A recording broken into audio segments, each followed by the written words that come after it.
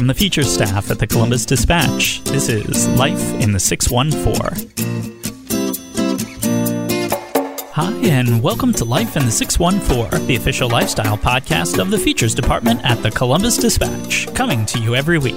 If it sounds like fun, we'll be talking about it. I'm Ryan Smith, features editor at the Dispatch, and today I'm here with Joe Apgar, Chief Operating Officer of Pelotonia. That's right, that's how it's pronounced, not Pelotonia. We're going to talk about the annual cycling event represented by that ubiquitous arrow that takes over Columbus at this time of year, with thousands of participants raising money for the James Cancer Hospital at Ohio State University. Since it was founded 11 years ago, the organization has raised nearly $200 million, and they have big news for us today. This year, the opening ceremony will take place August 2nd, and cyclists will hit the streets for rides of up to 200 miles. Woo! I'm tired just saying that. Let's get to the interview. Thanks so much for joining us, Joe. We're really excited to have you on the podcast here today. Thank you. I'm honored. So I know, to be in here in Columbus, you probably would have to live in a rock or in a cave to not know about Pelotonia. But for those people who may not be super familiar, why don't you tell us a little bit about what it is, how it got started, where the money goes? Yeah. So Pelotonia started 11 years ago. The first ride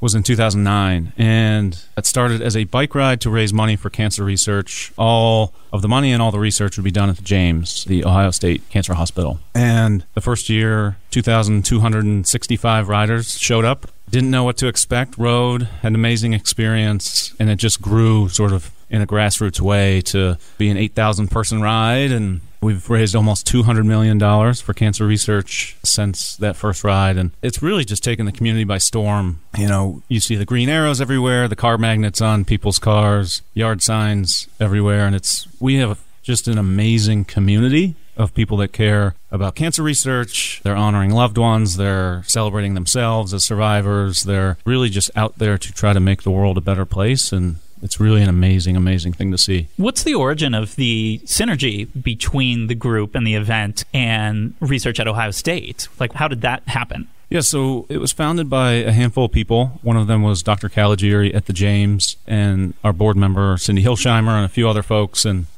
one of the reasons the idea came up to even start this bike ride was government funding for cancer research had been flat to starting to decline, and to continue accelerating research, and money's really how you do that. You need money for labs, for researchers, for clinical trials, and so Ohio State, which has an amazing research facility, an amazing research hospital, was looking for a way to grow their pot of money for research. And so we started a bike ride. It was modeled after the Pan Mass Challenge, which is based up in Boston, and has been around for about 40 years and has been very, very successful itself as an event. And so we're lucky to be partnered with Ohio State. Ohio State's a big deal in Columbus. And 100% of the money raised goes towards research. How is that possible? Yeah, so we have operational funding partners who fund the operations of Pelotonia. So they pay the salaries for all of the employees. They pay for the police that are out on the route. They pay for the foods and the drinks and the bands and all of that stuff that goes into the production of the event, so that all of our participants can fundraise knowing that every single dollar they raise is going directly to cancer research over at the James. And how specifically has some of that money been used in the past? Yeah, so we fund a lot of things. One of our sort of key values and things we really think about with what we fund is to be new and innovative. And so one of the really big things that gets me excited is we fund a lot of really young researchers. And so these are undergraduate students, starting in their freshman year all the way through graduate and doctorate and postdoctorate students, and we call them Pelotonia Fellows. And they'll get a stipend for a year or two so that they can study cancer research and pursue this idea or this dream they have of one day becoming a cancer researcher. And there's not a lot of money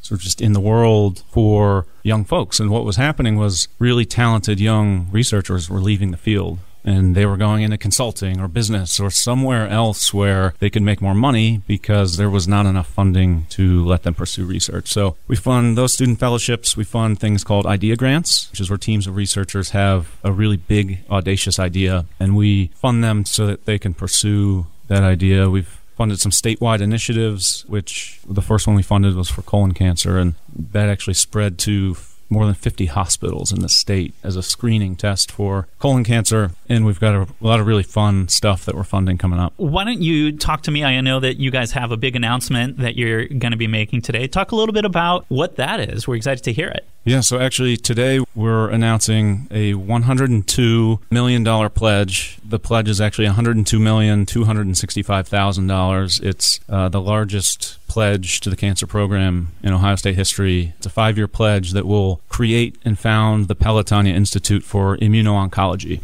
Immuno-oncology is also known as immunotherapy to a lot of people. It is sort of the next wave of cancer treatment, the next frontier of science, and ultimately letting people live longer and healthier lives. And what it really does is it uses drugs to boost your immune system to attack the cancer through your own body. The side effects oftentimes are a lot less harmful. The treatment times can be shorter, and they're starting to see that life expectancies can be longer as well. And what sorts of cancer does this tend to work best with? All types of cancer. Right now they're doing a lot of things focused on leukemia and blood cancers, lung cancer, but there really isn't a cancer that they're not pursuing immunotherapy for. And that's a lot of money. Like you said, it's the largest pledge that's been made to the hospital so far. How have you guys gotten yourselves to a point where you can afford to make a pledge like that? Like you said earlier, you've been around for 11 years now, and you've raised through those 11 years about almost $200 million.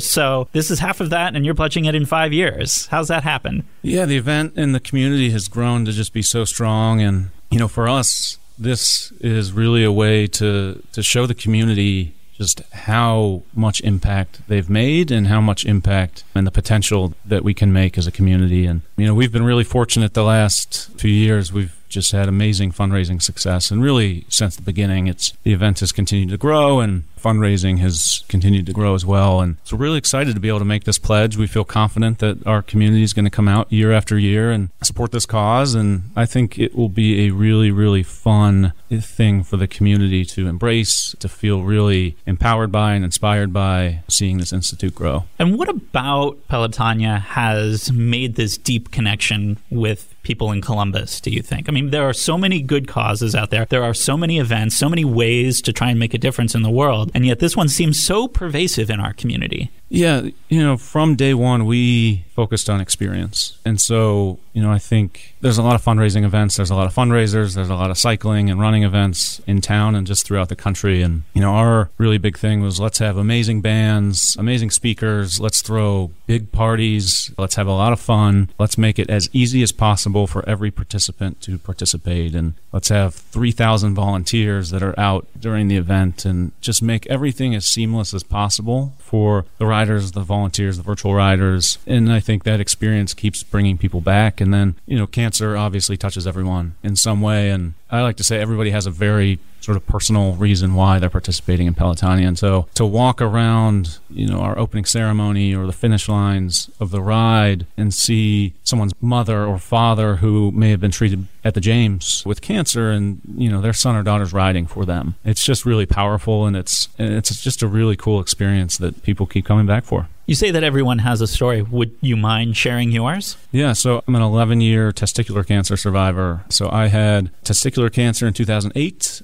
I'm very lucky and fortunate to be healthy and alive today. And, so this cause is obviously very personal to me. I was a participant and a rider and just a really loud supporter of the organization long before I ever even thought about working there. And so it's just really special to me. It's also really special to my family. My sister is also a cancer survivor. She had pediatric cancer way back in the early 90s, and she is also doing really well and healthy. And so it's just for our family and for me personally, it's just such a special weekend and something I look forward to all year. What has been your experience riding in Pelotonia as a survivor, especially maybe that first time? Yeah, so I signed up for 100 miles the first time I rode. I didn't own a bike. I actually borrowed a bike from a coworker, a former colleague of mine, and he was really into road biking. And so he had an extra bike and really taught me and a couple other of my friends just how to do certain things, how to clip into pedals, how to signal properly when there's cars, and really just how to ride. And I trained all summer. That was the summer of 2011. And I trained all summer to ride 100 miles, and it was hard.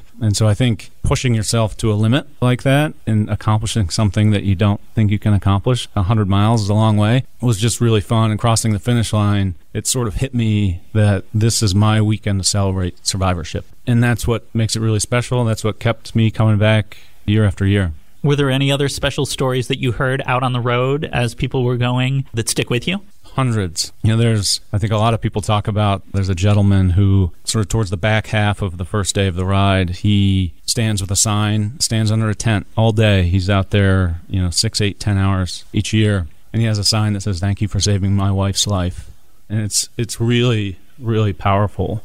And what's great is that there's not just hundreds, but there's thousands of stories like that, and everybody has plenty to share and go around. And I mean, that's what makes our community special. What are some of the logistics about how exactly this works? You mentioned that you did a 100-mile ride, but that's not the only one available to people. Right, yeah. So we have, I think we have 15 routes this year. So you can ride anywhere from 25 to 45, 55 miles, all the way up to 100. 100's the most mileage you can do in one day. So you went all out the first time. I went all out for the first day, but there's actually 2-day routes.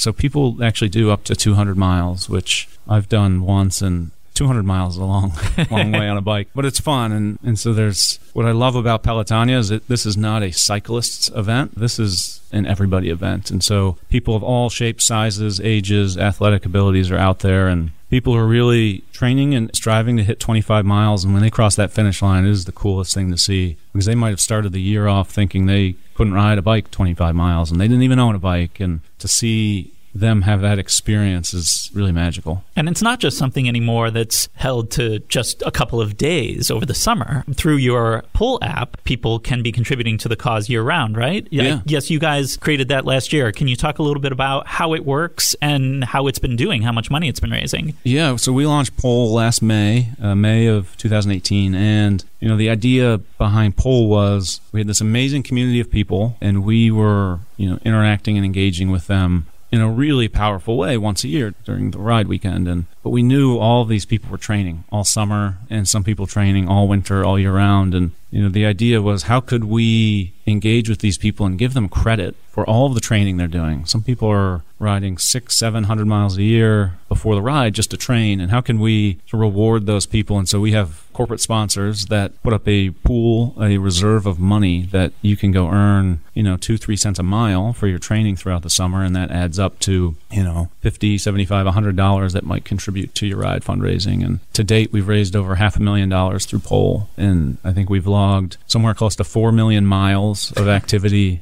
with all of our users. And so it's been really cool to see, and to see how often people are training, and to see users that Pull was their impetus to get healthy, and Pelotonia is that milestone they have in their head for something to work for. The green arrows are a ubiquitous sign of Pelotonia around Columbus. Do you have an initiative? I thought I had seen something on your website about designing your own arrows. Yes. So our campaign this year, we redesign our annual campaign and arrow every year. And this year, our campaign is "What's Your Arrow?" And so instead of us designing an arrow and giving it to the community, we ask the community to tell us their stories and design their own arrows. And we've received hundreds and hundreds of submissions, and really some of the coolest designs and creative designs that you'll ever see. But what's more powerful is the stories that come along with these arrows. And they're, some of my favorite arrows. There's an arrow that has fingerprints all over it, and a rider had all of her close friends and family actually put their fingerprints on her arrow, and to really symbolize that, this affects everybody, and this is her circle of people. There's people have used Photoshop and done pictures of mountains and vistas, and we've had some submissions that look like peanut butter and jelly sandwiches and pizzas, and we've had some 3D arrows that have been made out of beads and pencils and all sorts of things. And so it's been really, really cool to see, and I think it's a real treat for people to see us use their arrow in marketing. And we have signage at the airport and at Easton, and billboards around town, and obviously on our social media and website, and for people people to go, to Easton and look up at the billboard and see that was the arrow they designed. That's up there all year. It's really, really cool. Is there anything else that people can expect that will be new this year? Yeah, we've got a couple new things and surprises for people. One thing we're really excited about is we're going to do a challenge on Reynolds Hill, which is the infamous Reynolds Road. It's part of the tougher, more hilly route of the first day, and so we're doing a time challenge, and we're going to give away some donation money to the winners, and then we're also going to just raffle and do random drawings for a bunch of people that participate as well. And we've got some amazing bands lined up this year, and a really, really powerful opening ceremony where we'll be talking about our announcement and really just highlighting the amazing things that the community has accomplished in the last 11 years. And when will that be, that opening ceremony? Our opening ceremony is Friday, August 2nd, and then the ride is August 3rd and 4th, Saturday and Sunday. And has this event, you mentioned that you've taken it was inspired by a riding event elsewhere. Has what Columbus has done inspired other places that you know of? Oh, yeah. There's plenty of rides. There's rides happening in Cleveland and Cincinnati, really all over the country. And, it's just I think what people have realized is it's a really good model for not only raising money, which obviously is one of the goals, but to engage a community of people and supporters and to create this network of people that care so much about the same thing and, let that organically grow and those connections to happen is a really powerful thing. So we've seen it in a lot of different cities. I think it's great. I hope that more cities continue to have rides and events and runs and all sorts of things. And I just think it's a great community engagement tool. Well, and it's hard to think of a better cause to have it all tied to. Yeah. Well, Joe, thank you. We wish you all the luck in raising funds and raising friends as well as this event approaches. Thank you. Thank you so much for having me. And thank you all for listening to Life in the 614. Don't forget to subscribe to the podcast on iTunes or Google Play Music. We hope to have you back next week. Until then, keep enjoying your own life in the 614.